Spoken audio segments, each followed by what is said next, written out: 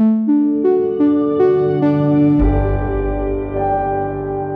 Undeceptions podcast.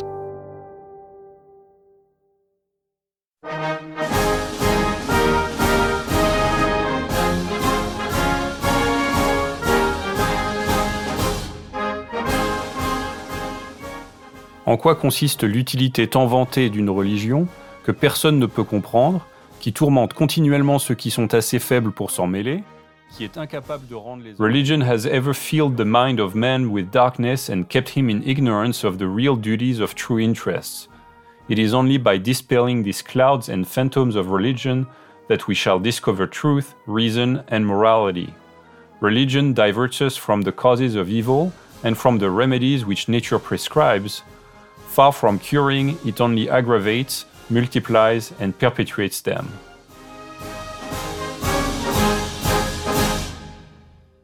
That's my guest today, reading an excerpt from the Franco-German philosopher Paul-Henri Théry, Baron d'Holbach, or just d'Holbach for short, published just before the French Revolution kicked off in 1789. D'Holbach gained fame as one of the leading figures of the French Enlightenment, part of that broader intellectual and philosophical movement that swept across Europe in the 17th and 18th centuries. Intellectuals challenged traditional ideas and promoted the supremacy of reason and the separation of church and state. D'Holbach is considered a pioneer of intellectual French atheism. His work helped fuel a quickly growing fire in late 18th century France, which turned against the French traditions like monarchy and, you guessed it, religion. The French Revolution dealt severely with both. In their place, the French established a republic and a new religion of reason.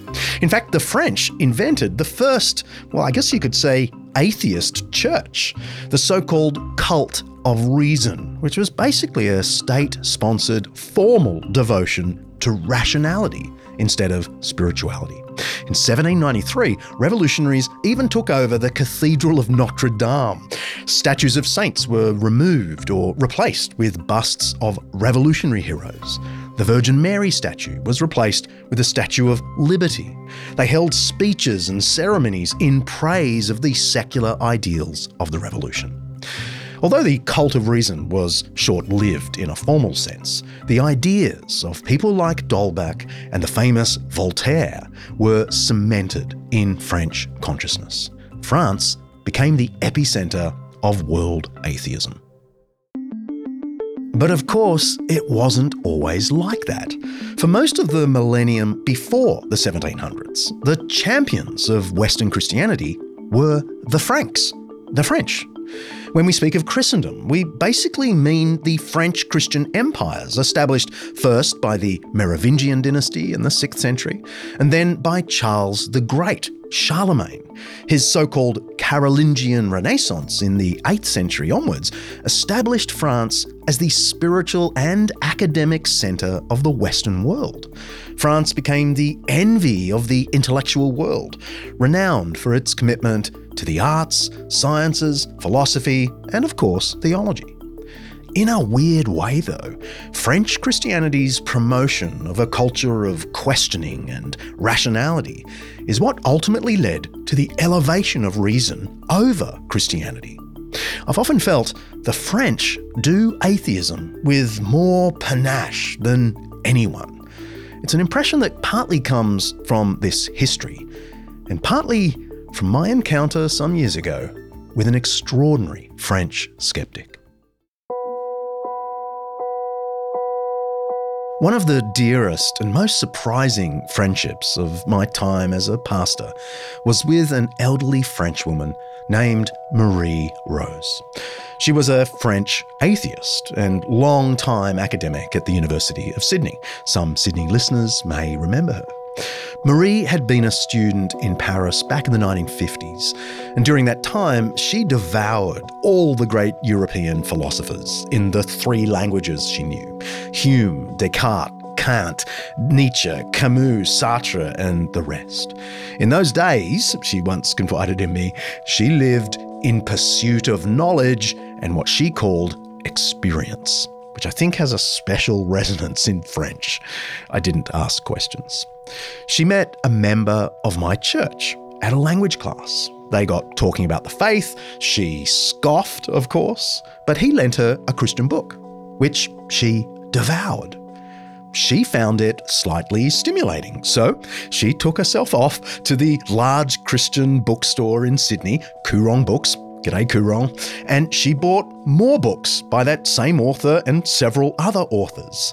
The shop attendant could have had no idea of this woman's fierce intellect, her voracious reading life, and her skepticism toward Christian material.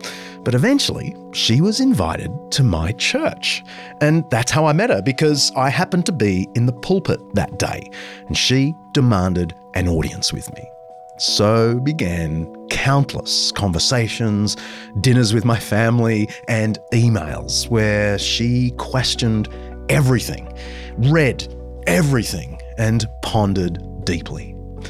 Marie had intellectual questions. Her French devotion to reason was very keen. She also had moral and political questions. The French are renowned for their suspicion toward elite power, and Marie had personally experienced the abuse of power. She was one of the most straight-talking people I have ever known.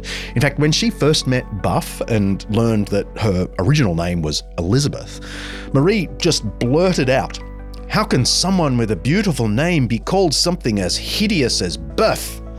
She pointed out that Boeuf is French for beef. We loved it. And Marie became one of our family's dearest friends. I think we were all changed by knowing her. And she was changed over the course of the next few years before she died. Marie embodies our theme today, in case you were wondering where I was going. How peculiarly French ways of thinking can and often do lead to staunch secularism, but also how those same ways of thinking can lead people back to Christianity again. Marie is gone now. I'll say more about her later, but my guest today has a similar story. It's the story of French atheism, told by a former French atheist. Je m'appelle Jean Dixon, et voici une déception.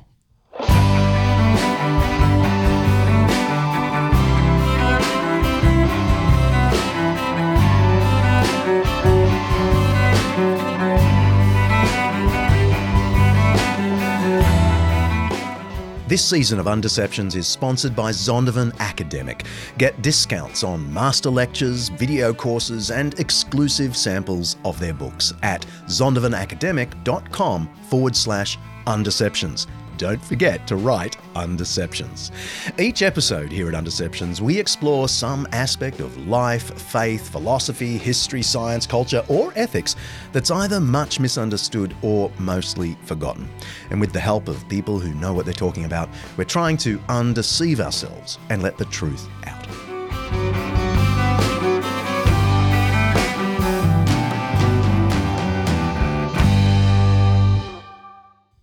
So set the scene. Take us to your upbringing outside of Paris. It was a happy, comfortable existence, yes? It was amazing. It was great. This is the best way to grow up, frankly. I was in a upper middle class, wonderfully comfortable French family. I had an older brother, a younger sister, and we were...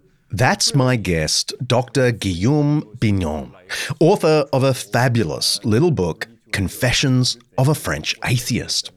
While he now has a PhD in philosophical theology, he started out his thinking life as an avowed atheist and critic of the church.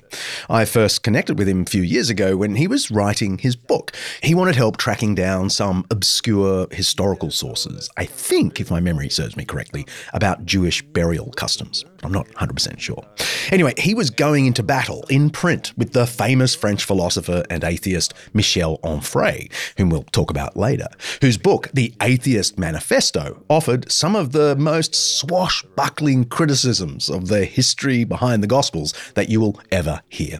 Guillaume was the perfect person to offer a French rebuttal.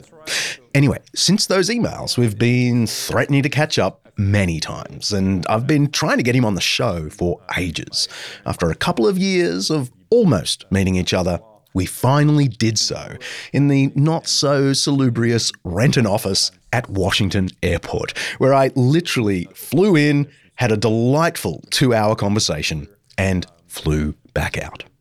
Really, freed from most of life's troubles and really to enjoy some of the good things. And what better place than France to enjoy some of the good things? And that includes food and culture and fun. And so, yeah, it was a wonderful, wonderful childhood in an environment that I thoroughly look back on with affection. And your family was, religiously speaking, nominally Catholic? Or was there more devotion in that tradition? It's, I think, a setup that I've found to be quite common, that my parents are the generation of the baby boomers after a while who grew up Catholic and practicing, and most oftentimes sincerely doing so, like not a feeling that there's some sort of a contradiction in what they're doing or some hypocrisy, but genuinely going through the rituals and attending Mass, but not necessarily out of a very deep life conviction, so that in the end, I ended up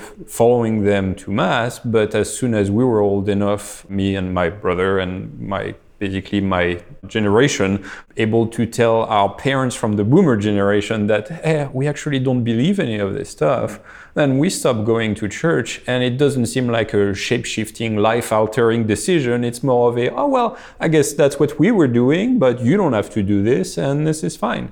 So this is a little bit what it felt like. So it was part of what we did, but not very much part of who we were, if you will. But at some point you knew yourself to be an atheist quite young, is that right? Yes, that's right. But I knew we were going through the motion.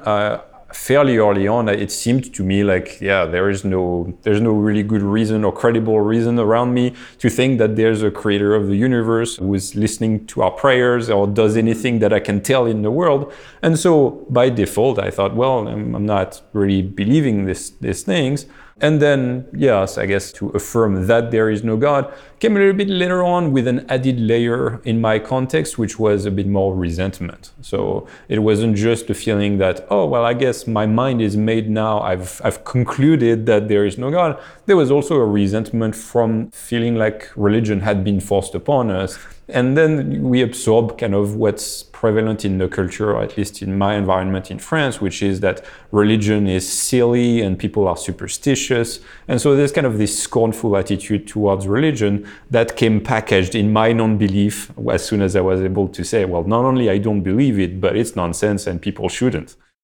A survey of French citizens in 2020 found that 47% of respondents felt bound to Catholicism. On the other hand, only 6% of believers said they attended church once a week. So obviously they didn't feel too bound.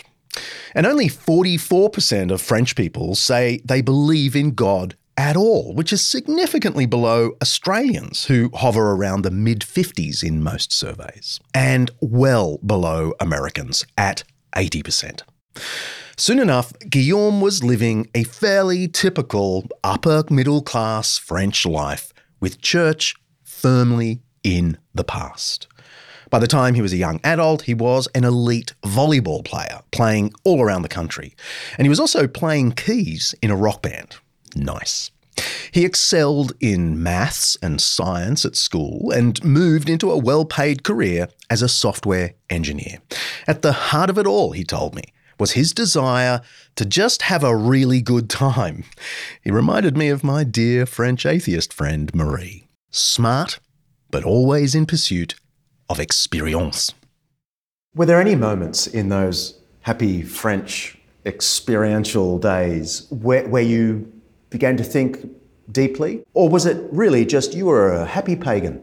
Well, I was happy. I mean, all the pursuits that I've just described, aside from perhaps what Christians would call unhealthy amount of pride, there's nothing inherently wrong about any of the pursuits that I've described.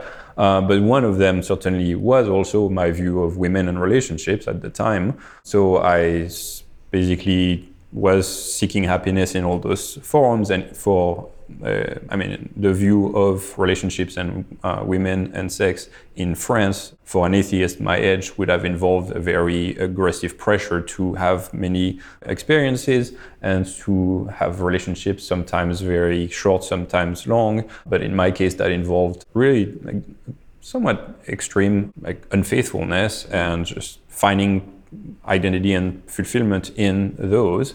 And so those pieces all were seemingly avenues that I was seeking success in. And precisely when I started to have enough success in all of those areas is when I started to think a bit more deeply about, well, what am I running after here? And so it kind of hit me there that I was the dog who caught the car that he was running after and not too sure what to do with it. And so in that moment of sobriety and wondering, well, what's the point of all of that, or what am I doing in all this? I started to reflect a bit and wonder, well, I'm pretty happy with those things. Like, this is pleasant, but is that all there is? And what do I need here? The one time that I can recollect having actually some existential questions like that. And so what I did at that time is that I just wrote to my grandfather, who I thought was one of the most fulfilled individuals that I've ever met in terms of accomplishments. And so I do talk a little bit about him. He's a remarkable individual, was brilliant in many areas of life, was an exceptional mind, spoke fluently 8-9 languages. I was graduated from the most prestigious engineering school in France and worked in science his whole life. He was the lead engineer who made France a nuclear power. He lived to be 107, and he lived through both World Wars, during which he was put in charge of territories in Africa that was the size of France. So an absolutely unbelievable list of accomplishments and a wonderful guy. So of course he had the answer to what is happiness. If I feel like my goals have been satisfied, this guy is way ahead of me in this life, but maybe he's got some answers. And so I kind of wrote my letter, like, what is happiness and what are we looking after? And his reply came to me very touching. He shared some of his experiences of his high of the successful accomplishments. And in there, he didn't really fully answer my struggles, like they didn't really help me too much. The basis of his commentary on happiness is that the joy that you feel is kind of just a milestone marker, so it helps you on the way, but you don't sit on the milestone and you don't just dwell in the experience, you kind of keep on going, some sort of a metaphor like this, which thought, yeah, that's touching. It's not exactly answering my question of what to do now and where am I going, but that was fine. The one part that was annoying is that his letter also contained some talks about Jesus, where he was sharing, so he was a practicing Catholic himself, but he was saying that some of his big experiences included once reading through the Sermon on the Mount in Israel, on the mountain that well could have been where Jesus was, and he said there was something transcendent and exciting, and a couple of other religious references in his letter. And at the time I was like, yuck, spare me, not that again. I thought I was done with religion. So I thoroughly dismissed all of this and I accepted this was a cute answer. But I basically stopped thinking about those matters. I figured that if this is going to be bringing back some religious themes, and of course the connection is quite natural. I mean, what's the purpose of life? It's quite connected to whether there's a creator of life who has a purpose for what we do here, with an intention, and maybe, God forbid, some commandments about what we should be doing here. Guillaume went on living this carefree and sometimes scandalous life. But his grandfather's words rattled around in the back of his mind. Then a fateful holiday in the Caribbean changed everything. So this is very much, I mean, if you look at the grand story of my life, the chances of me ever coming back to a religious lifestyle, to be even presented with anything that I would call the gospel of Jesus, was actually extremely small, and it took a very unlikely set of events that started with a trip to the Caribbean. We were visiting my uncle who had accepted a job there a few years back, and I was just discovering like that kind of paradise on earth type of experience. And this is where things started to turn against me with a very fortuitous hitchhiking incident where for the very first time in my life, we decided to come back from a beach that was a bit more distant when we didn't have a car, and decided that we would be hitchhiking our way back home. And after a few minutes of hitchhiking, the first car stopped. In it, 2 American tourists who were just arriving on the island. And they were not even stopping to pick us up as hitchhikers. They were stopping to ask for directions because they were lost on their way from the airport to the hotel. And so we stopped talking and realized the hotel they are going to is literally next door to the house that we are actually going. So we say, well, we'll tell you where it is if you pick us up and drop us off next door. And so that's what we did. And they were both fairly attractive. One was from New York, and immediately the romantic pursuits goal of my life kicked in. Long story short, I ended up romantically involved with her, but very quickly learned a couple of bad news. One is that she was claiming to be a Christian, a believer in God, which at the time I still thought this is an intellectual suicide. What kind of nonsense is this? And the other is that attached to her belief was belief in abstinence before marriage, which was extremely problematic for me as well. This is not at all what I wanted. The Bible is pretty clear that sex is wonderful and has God's full blessing, but only in the context of marriage. Sorry, it's just what it says. That was bad news for Guillaume, but not bad enough to derail his flourishing romance. So I decided I would try to pursue this as a long-distance relationship and that we would need to make it work. But obviously her religious beliefs would be an extremely big problem, and so that's one that needed to be resolved. And that's what led me on the quest to try to look into her Christian faith so that I could explain to her why this is nonsense, why we shouldn't be bothered with it, and why we could be happy together. And how did that go? Yeah, so I don't think I would be here if it went the way that I had hoped that it would go.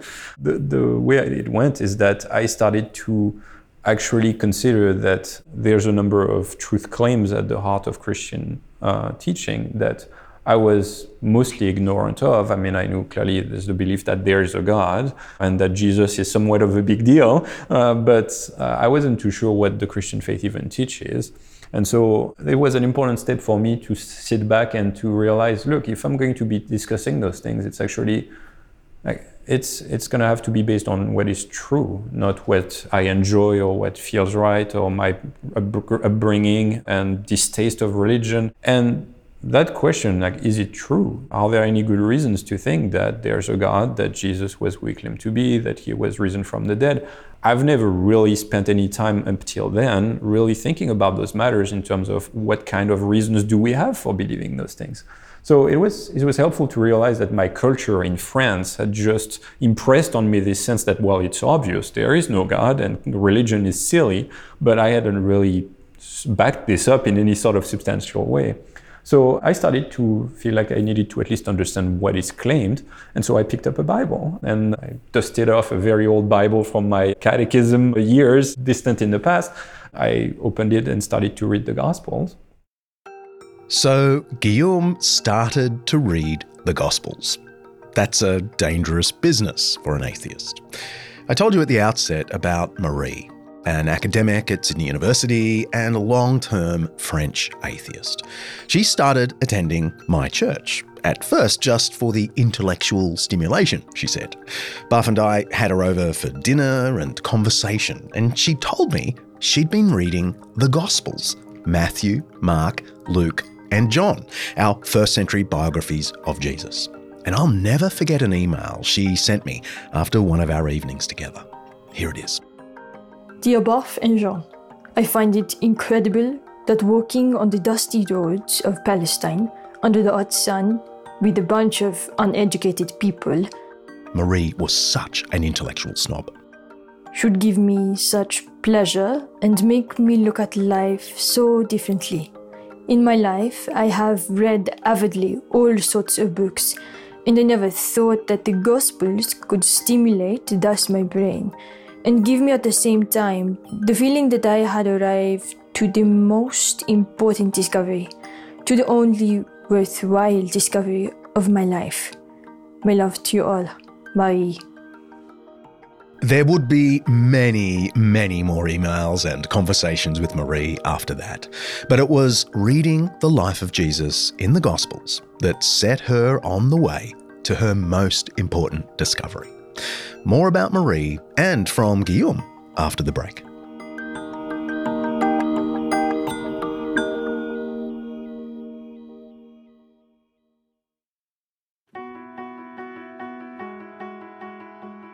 This episode of Undeceptions is brought to you by Zondervan Academic's new book, The Truth in True Crime: What Investigating Death Teaches Us About the Meaning of Life, by acclaimed cold case homicide detective J. Warner Wallace. After years of investigating the causes behind deaths and murders, chasing leads and solving crime, Wallace decided to focus some of those same instincts on the most notable death in human history, the death of Jesus. And while a few of Wallace's cases remain open, unsolved mysteries, the death of Jesus obviously wasn't one of them. His investigation transformed him from atheist to believer.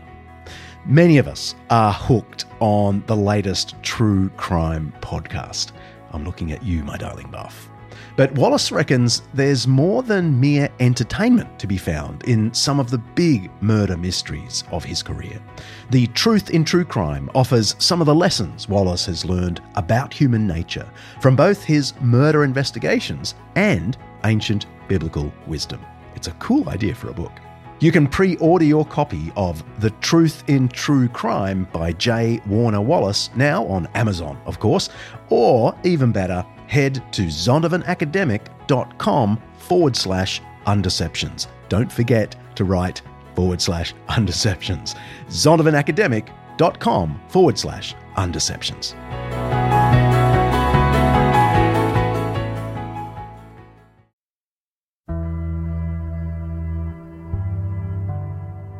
Then Gideon said to God, "If you will save Israel by my hand, as you have said, behold, I am laying a fleece of wool on the threshing floor.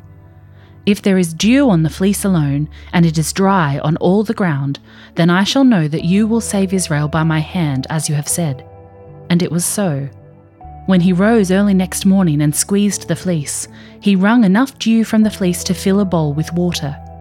Then Gideon said to God, "Let not your anger burn against me.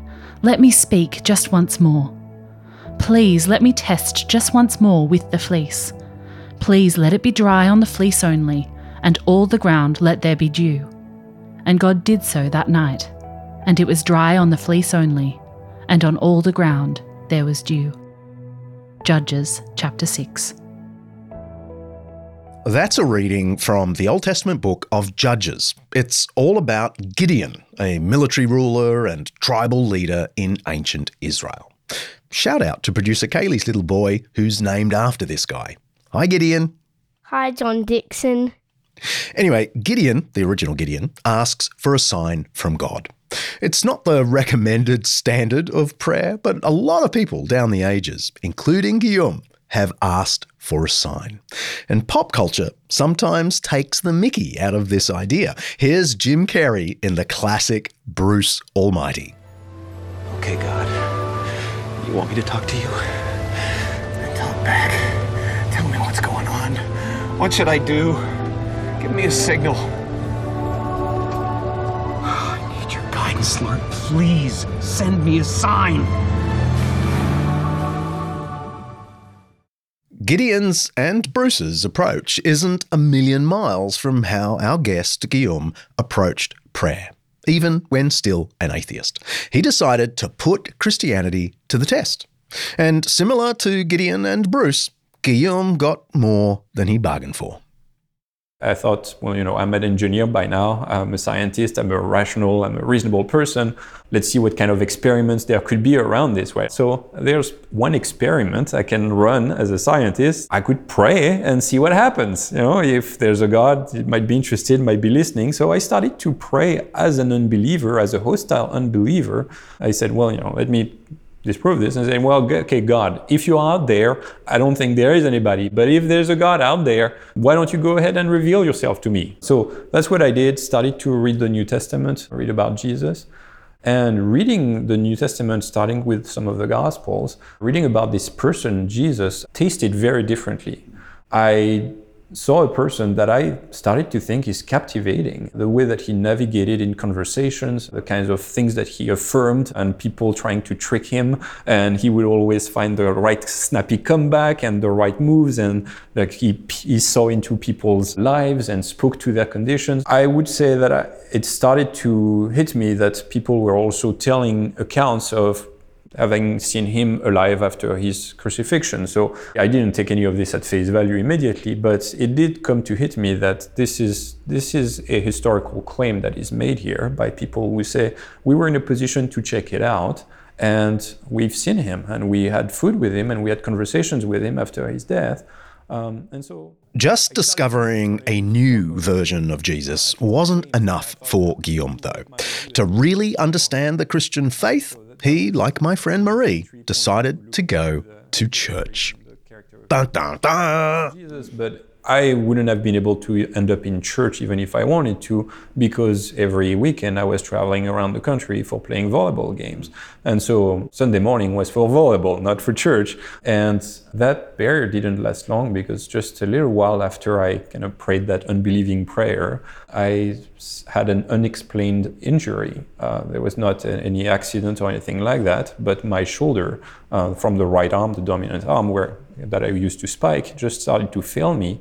The physical therapist tried to help, but that wouldn't do anything. And I was told with a shrug, well, we don't know. Basically, you just need to rest your shoulder and you need to be off of volleyball courts for a few weeks. So against my will now, I was freed on Sunday morning. And since I had started to look into the claims of Christianity, I thought, well, I guess I can go and see what's going on a Sunday morning. And so I went to a church in Paris that was connected to my now long-distance girlfriend. The service was a world away from what Guillaume had grown up knowing. There was contemporary music, communal prayer, and a sermon delivered by a normal guy. He could hardly believe he was there. And it was an extremely disturbing experience, because I felt extremely awkward simply from the fact that being present in a church felt like an intellectual crime. I thought if any of my family or friends could see me there in a church, I would die of shame. So this is just to kind of place the kind of cultural pressure that there is against this. This is genuinely how I felt, that this was embarrassing that I was even in the building to see what's going on. I sat through the service, and there was a full sermon that was preached by the pastor. And I don't remember a word that he said. I don't know if I was just too absorbed in my thoughts and feeling that I was embarrassed that I didn't pay attention enough, or if it's just like that. I don't remember what he said, but at the end I thought, well, I've seen enough. Despite the discomfort with church, Guillaume ended up really connecting with the pastor. The two hit it off. They met regularly, and like Marie at the Dixon home, Guillaume bombarded his new friend with questions about theology, the Christian life, philosophy, and ethics. A little bit like an Undeceptions episode, really. Nothing was off limits. Do you remember what were the biggest hurdles? Because at one level I'm listening to you and I'm thinking, perhaps the biggest hurdle is the social construct of Christianity in your head from your childhood on. That was sort of impossible to get around. It was so negative. That's right. It was a huge pressure, both because of the perceived intellectual sloppiness of religion, and also because of what felt like a very repressive teaching on relationships and sex. And so theoretically, neither of those is even remotely relevant to the question of whether it's true. Yeah. Right? I mean, I don't like their view of relationships, and my country and culture thinks that you need to be dumb to believe in Christianity. Well, even if those things are very present in my life, it's not telling me whether it's true. Then I realized that there's actually quite a respectable tradition of people, especially in France, who believes that God exists and who clearly are part of the very respected tradition, even in French philosophy. I mean, folks like Descartes and even John Calvin, so on the Protestant side, so folks who clearly are important and respected, and yet clearly they believe that God exists. And the sensible atheist philosophers today are going to argue for atheism, but they're not making a case that you need to be silly to be a Christian. Like it doesn't require outright irrationality to believe those things. But in France, this is all I knew. Like the atheist claims was not just religion is false, it's also silly, and you need to be outright irrational if you're going to believe. So discovering that this wasn't the case, that you could actually discuss those things intelligently, was an important piece in terms of intellectual respectability. And that came with some... Realizing that you could, in fact, consider the Bible without sacrificing intellectual integrity was just the start for Guillaume. Next was dealing with the age-old debate of religion versus science. Well, right? I mean, I had studied various sciences, between math, physics, engineering, and I had lived with the assumption that somehow science was the death knell of religion. And then I just took a quick inventory, like what do I know in terms of scientific knowledge that sounds like it's actually incompatible with God's existence. And I realized there's hardly any of it that's even relevant. There's a whole tradition of arguing for God's existence on the basis of some things that are scientific, right? Various cosmological arguments based on the origin or the existence of the universe, or the fine-tuning of the universe. I realized there is this big tradition, and there are some scientific knowledge that can lead to that. But then the most problematic that I could see was maybe evolution or the Big Bang, which, once again, the Big Bang might actually be on the other side of the coin in favor of a creator. But evolution was really all I could think of was potentially in conflict. I looked into this, evolution, well, very briefly, I mean, for evolution to be a problem, it would have to be that evolution is incompatible with God's existence and evolution is true. I mean, it seems like God could have used something like evolution to bring about life. And we've covered evolution a lot on Undeceptions, much to Director Mark's chagrin. But if you want to hear how a full-blown evolutionist, a professor at Oxford no less, came to believe that God was the author of all things, check out episode 100, Saving Nature, with scientist and conservationist Professor Andrew Goslar, a real-life Radagast the Brown. Sorry, back to Guillaume. Evolution is today. So just this inventory made me realize, science is not against God, but maybe science should be in favor of God. Like, should there be strong scientific evidence? And that kind of led me to reflect on assumptions that I had about what counts as knowledge and what can really be affirmed or known about God. And I realized, as part of those conversations and reflection, that I had a couple of very bad assumptions. One might have well been that all our knowledge has to be scientific. I had developed that kind of scientific arrogance, being a scientist myself, and say, this is true knowledge, this is where we actually know stuff. It's self-refuting itself, because the claim that you can only believe science is not itself science. So I had to let that go. And I think an important one that kind of brings us back to affirmations about Jesus and his resurrection, which turned to be central in my becoming a Christian, is I think my standard for what can be reasonably affirmed was much too high in terms of proof and certainty.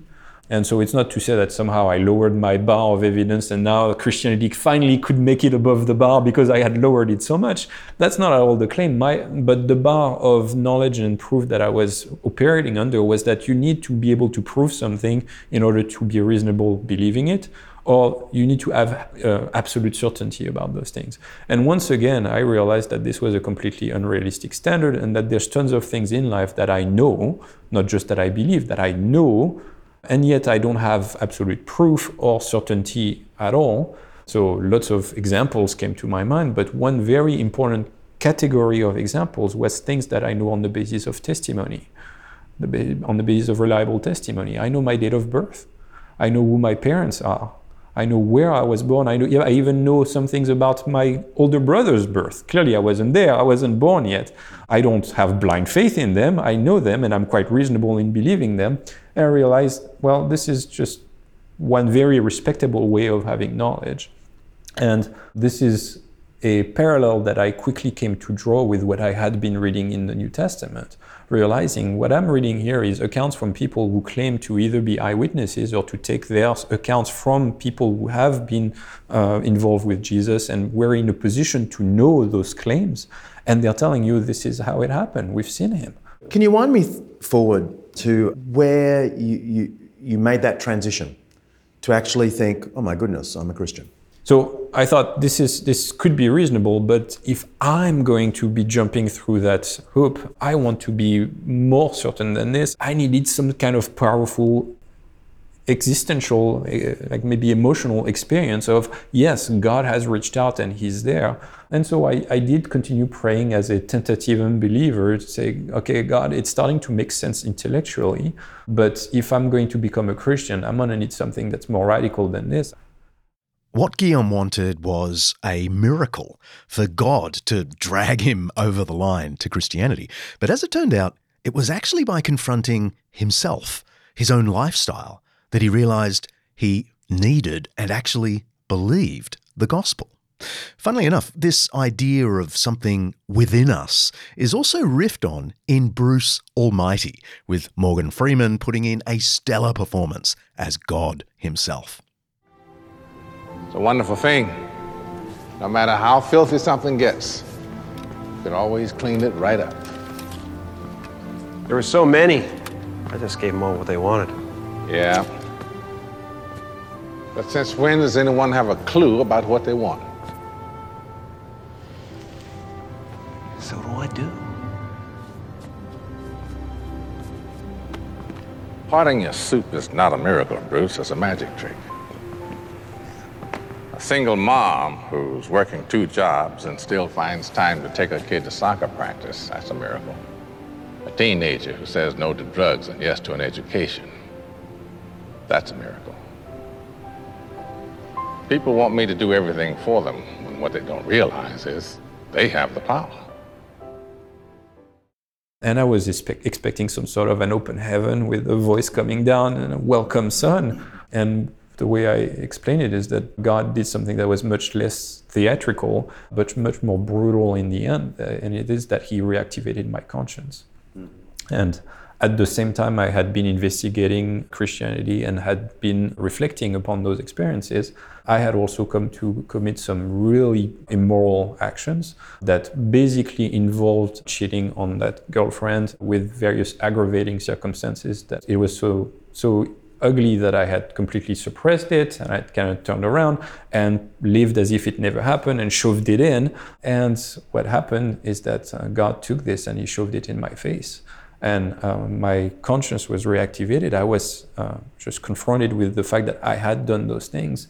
And this is all I could think about. I was crippled with guilt, like literally crippling guilt.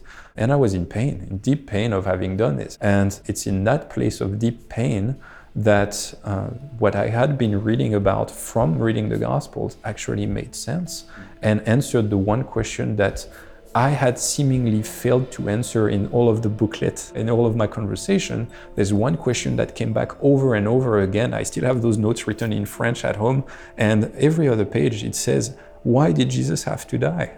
And it's in that place that it finally made sense. In that pain of the guilt because of what I had done, right? So it's guilt because I was guilty. I understood and I realized, well, that's why he died, me. And the gospel made sense, the explanation that Jesus paid the penalty on the cross for my sins, like that very thing I had just committed, that thing that made me feel so guilty because I was guilty, Jesus had paid for it so that I could be forgiven. That was my way out. And so I realized, okay, this is now completely explaining my experience. It is giving me the best news that I need, right? I am guilty and I have here this way of forgiveness and reconciliation.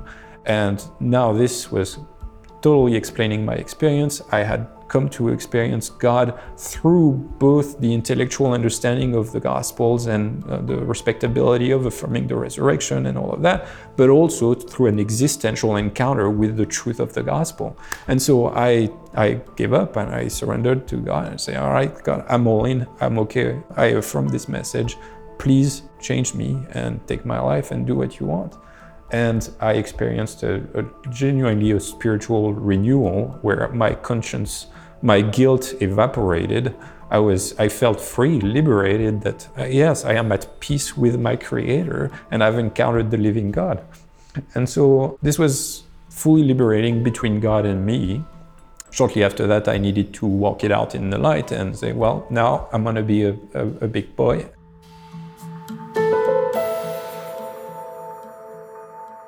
We'll be back in a minute.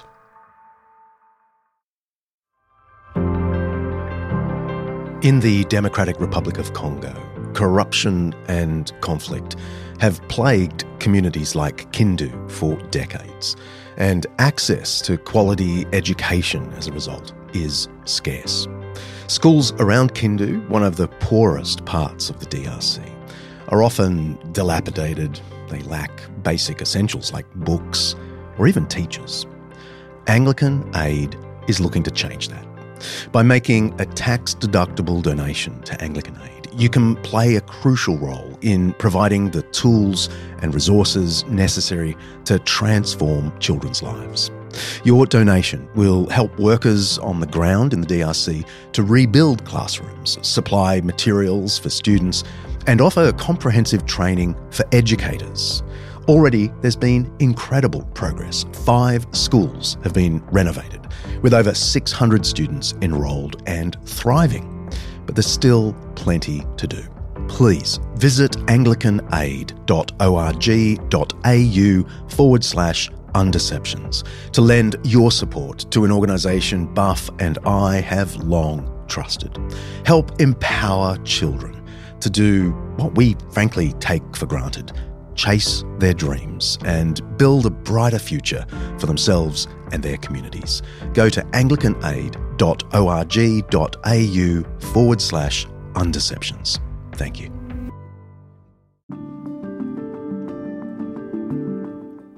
We are so grateful to our friends at Morling College for their support of the Undeceptions podcast. And they've just launched Morling to Go, a free series of short courses for you to explore key questions about the Christian faith, like why believe in God? That's a good one. How can a good God let bad things happen? Or simply, why Jesus? You can check out the free Morling to Go series and other study options hand-picked specifically for Undeceptions listeners. Just go to morling.edu.au/undeceptions. Morling, by the way, is spelled morling.edu.au/undeceptions.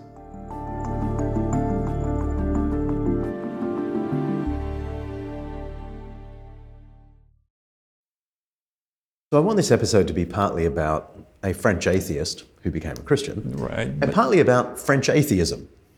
So I find this remarkable, that what used to be the centre of Christendom, Western Christendom, Gaul, France, was Christianity's home base for a millennium, has produced some of the best atheists. I mean, the names that people will know, even if we can hardly remember what he said. You know, you think of Voltaire, through to the 20th century, Camus and Sartre and Foucault, Michel Onfray.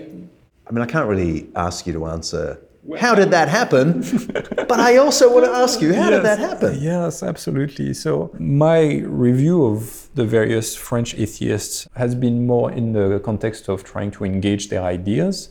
I know that many of the atheist French voices, not every French atheist philosopher is the same, and I think that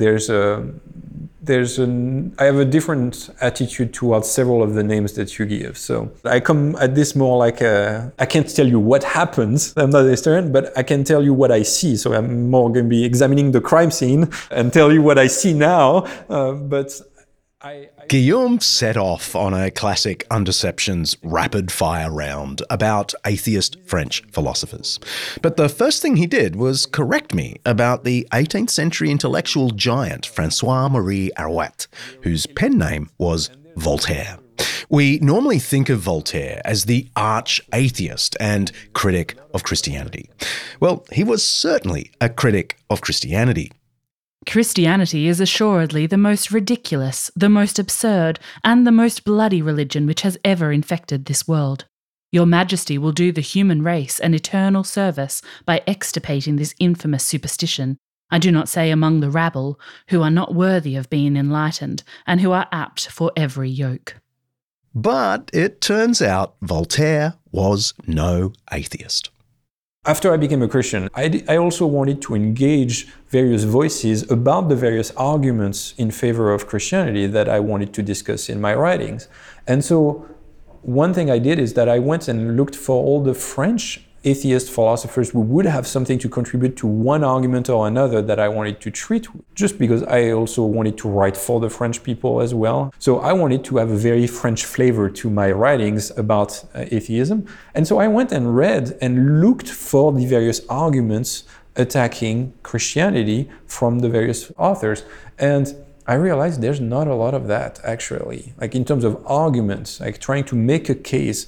There's a lot of complaint about religion, so you get quite a bit of that in Voltaire, that he's going to have problem with various doctrines of Christianity. You find him engaging against like original sin, or the truthfulness of the gospel, that there's somehow a judgment after death or something like that. But Voltaire also has some really fiery things to say against atheism. Of all the things I didn't expect, I thought, well, atheism, France, Voltaire is the French atheist. Well, no, he's not. I don't know if we can really categorize him as a deist or anything like that, but he had some very strong things to say against the irrationality of atheism itself, making claims like, I think he said, there's nothing that's ever been more certain to me that out of nothing, nothing comes. Qu'est-ce que la foi? Est-ce de croire ce qui paraît évident? Non. What is faith? Is it to believe what appears quite evident? No. It is evident to me that there is a being, necessary, eternal, supreme, intelligent. This is not a matter of faith, but of reason. I deserve no credit for thinking that this eternal, infinite being, which I perceive as virtue and goodness itself, wishes me to be good and virtuous. Faith consists in believing not what seems true, but what seems false to our understanding. Next up were the French existentialists. My friend Marie had been enamoured with Jean-Paul Sartre and Albert Camus and the gang. These guys didn't bother arguing there was no God. They just assumed it and asked, what does it mean to exist and experience life in a godless universe? You mentioned some of the existentialist philosophers, right? Jean-Paul Sartre, Albert Camus. What I see them do there is less of an argument in favor of their atheism, but they rather try to establish what follows practically from atheism being true. And so the main claim, and again, there's a lot of words in their literature, right? I mean, if you take Being and Nothingness from Jean-Paul Sartre, it's a very thick book about nothing, which is kind of ironic. But you can boil it down to much of the claim that, well, if there is no God and there's no a priori way that the human beings have been created with a certain goal in mind from a creator, then there is no really strong basis for us to say that there's some things that we should be doing, right? It's the existential malaise. So you find that in Sartre, and to some respect, it's helpful argumentation for the Christian apologist in showing that, well, if God does not exist, then there might be problems for anchoring things like morality or meaning for life, objective morality and objective meaning to our lives.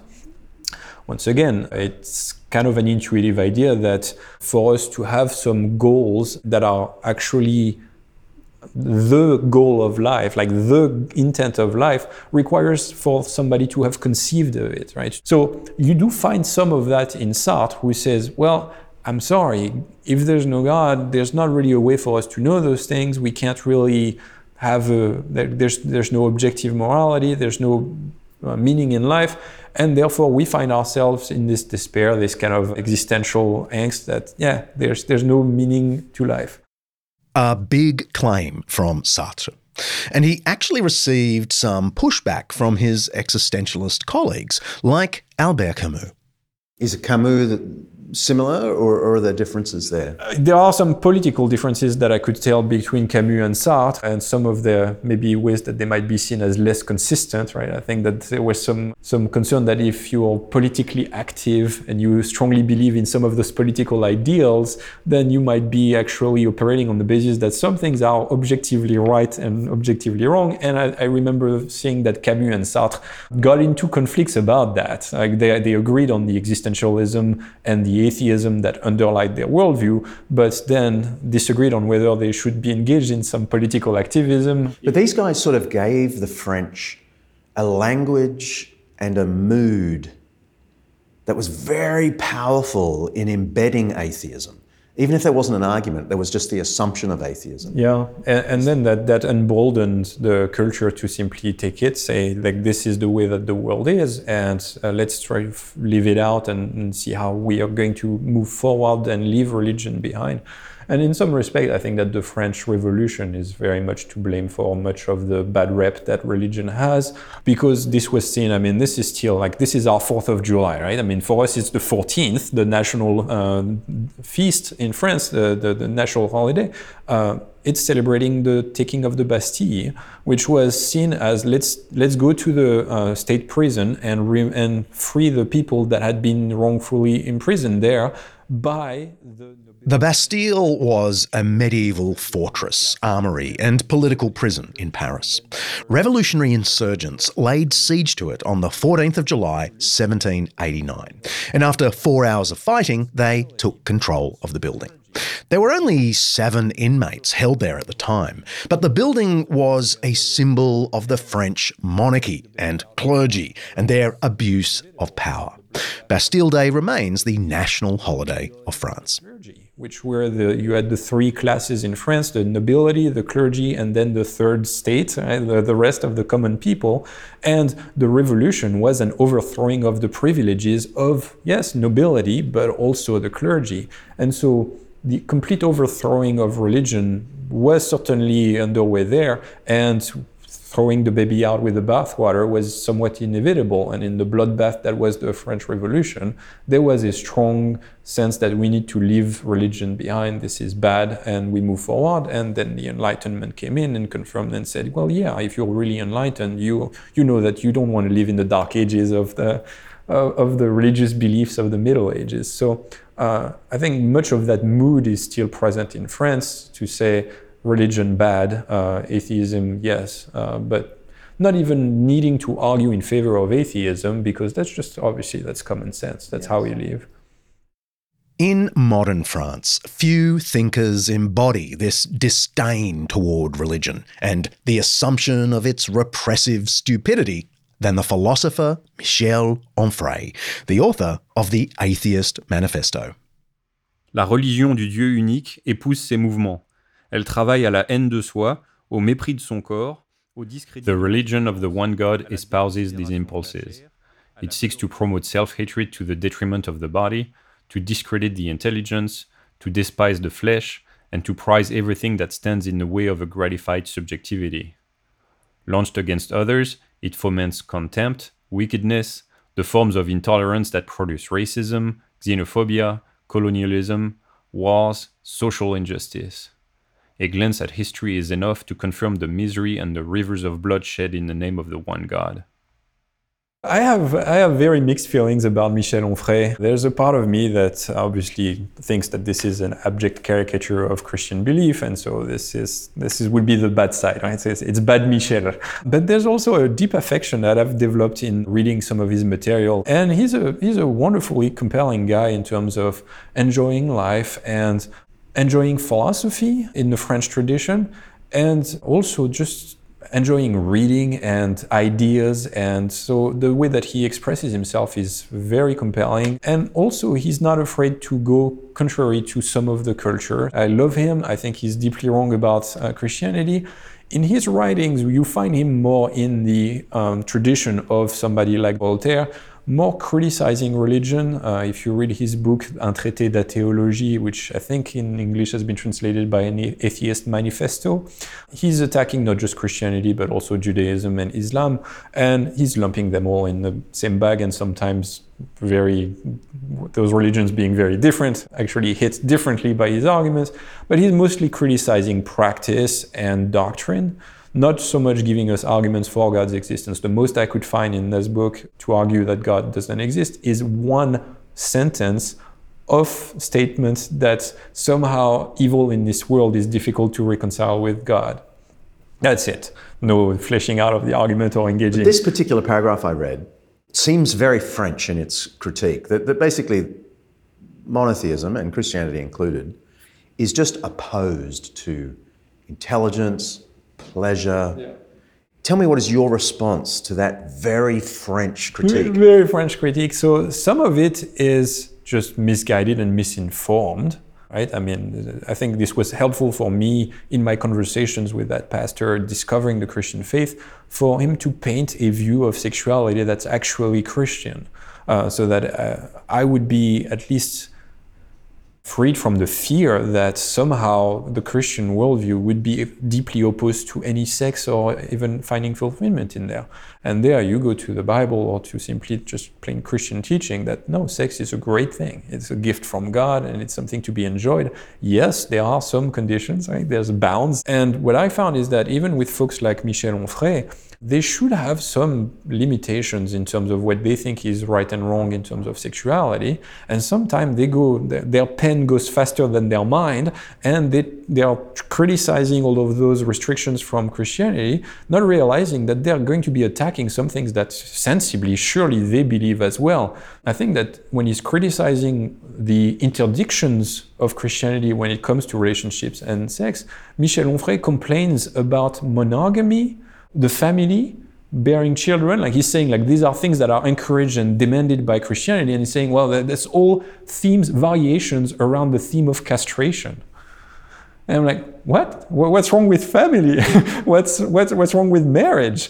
What's wrong with that? Monogamy? I mean, so if I don't want to be called a castrator, I need to engage in polyamory. So I think that it's just the eloquence is getting a hold of them, and they're going too far. And myself, when considering those claims of the Christian view, I realized that I wasn't prepared to let go of all sorts of moral considerations for relationships either. And so somehow, through my disdain of the abstinence before marriage, it did shine a bit that there was something appealing about a bit more of a conservative view on relationships and sex. And that pastor told me that he had not even kissed his wife before they got married and heard the traditional words of the minister, "You may kiss the bride." And while I thought this was absolutely insane and I was never going to do this, there was something intriguingly captivating about the scenario, saying there's the traditional words, "You may kiss the bride," and then have their first kiss, and on they go. There was something a bit romantic about that, even though I was still very anti-Christianity and the view of relationships.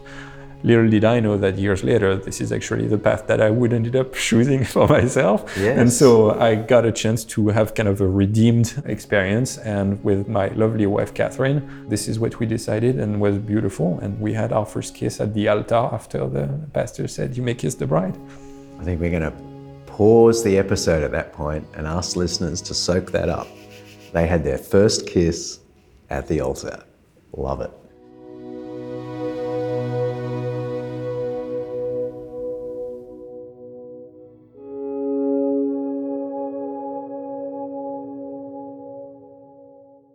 It was quite a turnaround for Guillaume. His investigation was multifaceted. It was intellectual, it was existential, and it was moral. What he found was that Christianity amply answers all the questions of human existence. He discovered that the French disdain toward Christianity was itself a child of Christianity, and that peculiarly French ways of thinking can produce not just skepticism, but also genuine faith. After all, those ways of thinking were originally, in medieval France, Christian, a love of reason, as the echo of the mind behind the universe, a love of bodily experience as the gift of the Creator, and a heightened sense of justice and fairness, which the Church had often betrayed, that's true, but which was thoroughly Christian in its origins. It's a paradox at the heart of this episode, actually, that Christian ideals and thought forms led to the French turning against institutional Christianity. And the greatest example is perhaps the French Revolution. The Revolution was brutal in its treatment of the Church, but the Revolution's underlying principles of liberté, égalité, fraternité can only have come from Christianity. And you don't have to take my word for that. I know it sounds like the sort of thing a crazy Christian apologist would say, but one of the leading atheists in France today is Luc Ferry. He's the former French education secretary and a professor at the famous Sorbonne. In his brief history of thought, he puts it even more boldly than I would dare. He laments that when he went to university in France in the 1960s, it was, quote, possible to pass our exams and even become a philosophy professor by knowing next to nothing about Judaism, Islam, or Christianity. That's quite a confession. It now strikes him as absurd, he says. Now, Ferry is adamant that, quote, Christianity was to introduce the notion that humanity was fundamentally identical, that men were equal in dignity, an unprecedented idea at the time, and one to which our world owes its entire democratic inheritance. The French Revolution, he goes on, and to some extent the 1789 Declaration of the Rights of Man, owes to Christianity an essential part of its egalitarian message. So I had to ask Guillaume about Luc Ferry. So one other atheist that in some ways is very different from the little I've read of him, very different from the disdaining atheist. This is Luc Ferry, who I believe was the former education secretary. Yes, for that's France, right, yeah. Philosophy professor. He has said that, I might as well quote this, Christianity was to introduce the notion that humanity was fundamentally identical, that men were equal in dignity, an unprecedented idea at the time, and one to which our world owes its entire democratic inheritance. So, comment about Luc Ferry, who seems, he's openly atheist, but he thinks Christianity gave the world a lot of good things.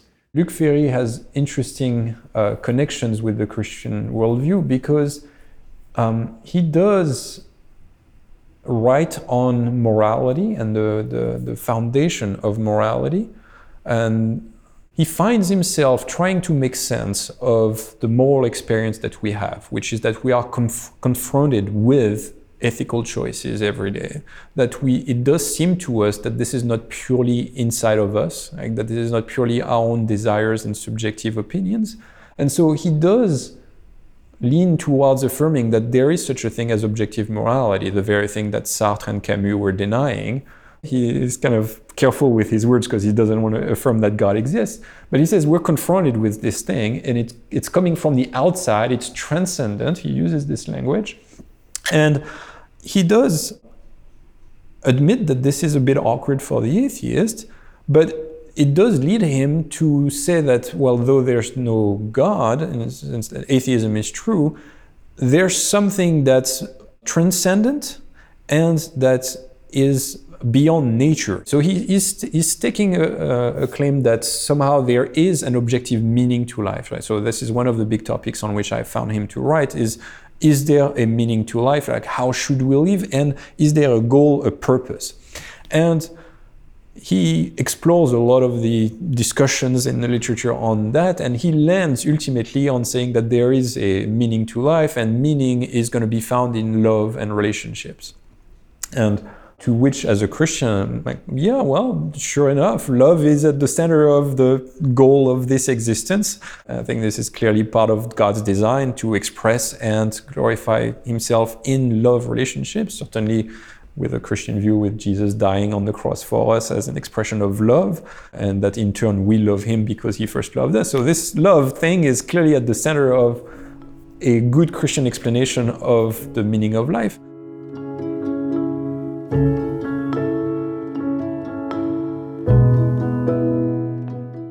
We love because he first loved us. Guillaume is quoting from 1 John chapter 4 in the New Testament.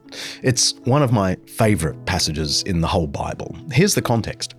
This is love, not that we loved God, but that he loved us and sent his Son as an atoning sacrifice for our sins. Dear friends, since God so loved us, we also ought to love one another.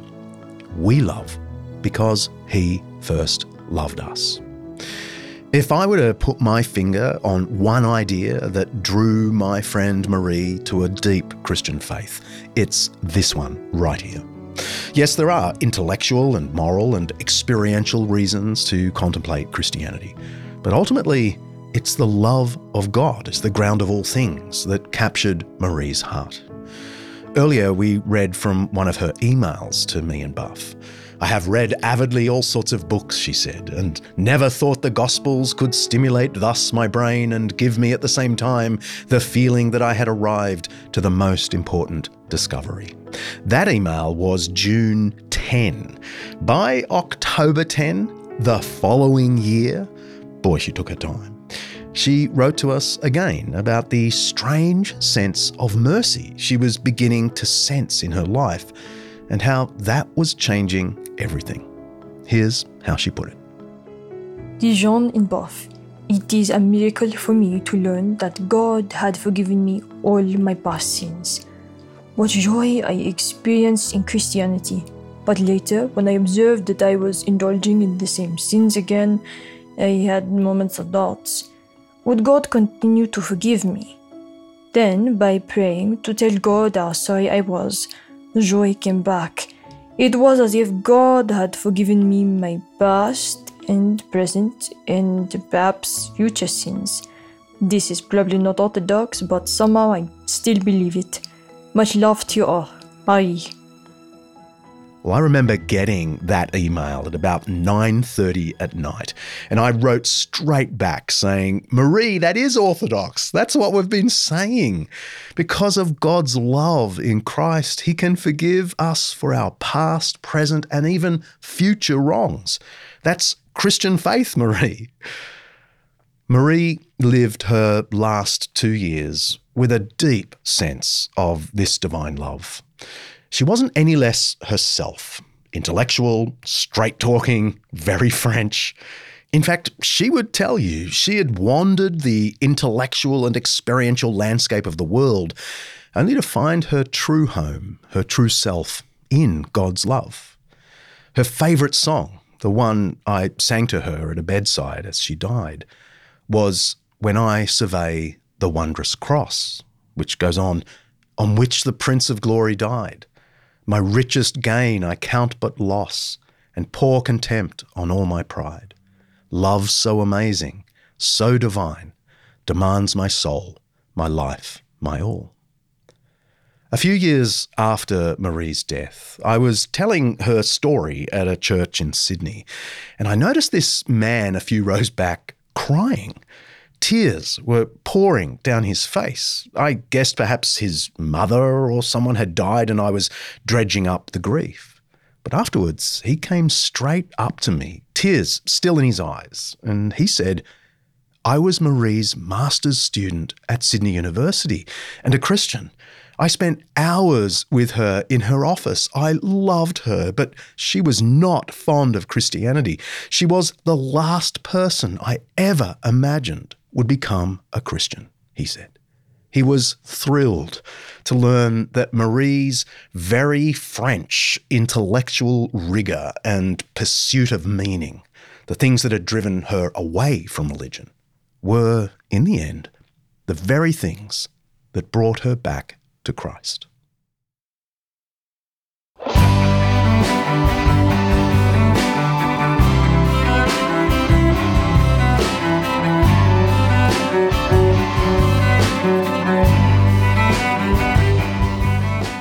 Well, that brings us to the end of our 10th season of Undeceptions. I can hardly believe it. Thank you all so much for making this season the most successful yet. You can let us know what you thought of it, or even suggest an episode by sending us an audio message at undeceptions.com. We love hearing from you. And give us a rating or review, or both, over at Apple Podcasts if you want to see us keep on rising in the charts. We'll be back with a new season in April, and it's shaping up to be an absolute cracker. We're finally giving St. Augustine an episode. Can you believe we haven't done one on him yet, after all the mentions? We're also interviewing a US senator, and we're going to be tackling one of the hardest topics in the Bible, hell. And there's much more coming. There's loads of other Undeceptions adjacent things happening in the off-season too. As usual, you'll get a few singles in your feed before we kick off the next season proper, but you'll also be hearing more about our recently announced documentary, The First Hymn Project, which is in full-scale production at the moment. We've also got a YouTube channel up and running. I'm not sure if you knew that. It has episode highlights, keynote talks from last year's Undeceptions conference, as well as some awesome animation videos on topics we've covered in the show. And if you're really missing us in the off-season, head to our website. There you can find extended show notes, articles, reading recommendations, and heaps more. There's loads happening for Undeceptions in 2024, and I haven't even said anything yet about the live shows. All of that to come. Finally, if you enjoy what we do here at Undeceptions, why not subscribe to become an Undeceptions Plus member for just $5 Aussie. That's $5 Aussie a month, so hardly anything really. You'll get loads of bonus material beyond the weekly podcast. Check out the details at undeceptions.com/plus.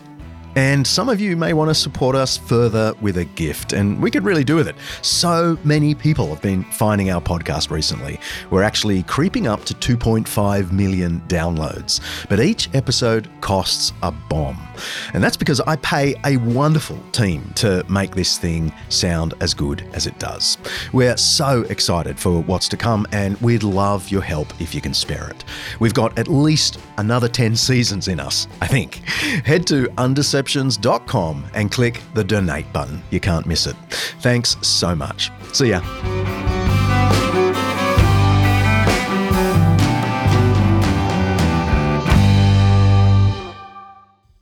Undeceptions is hosted by me, John Dixon, produced by Kaylee Payne, and directed by Mark Voltaire-Hadley. Sophie Hawkshaw is on socials and membership. Alistair Belling is writer and researcher. Siobhan McGuinness is our online librarian. Lindy Leviston remains my wonderful assistant. Santino DeMarco is chief finance and operations consultant. Editing by Richard Amoui. Our voice actors today are Guillaume Binon and Dakota Love. Thanks for your work, guys. Special thanks to our series sponsor, Zondervan, for making this Undeception possible. Undeceptions is the flagship podcast of undeceptions.com, letting the truth out. Au revoir.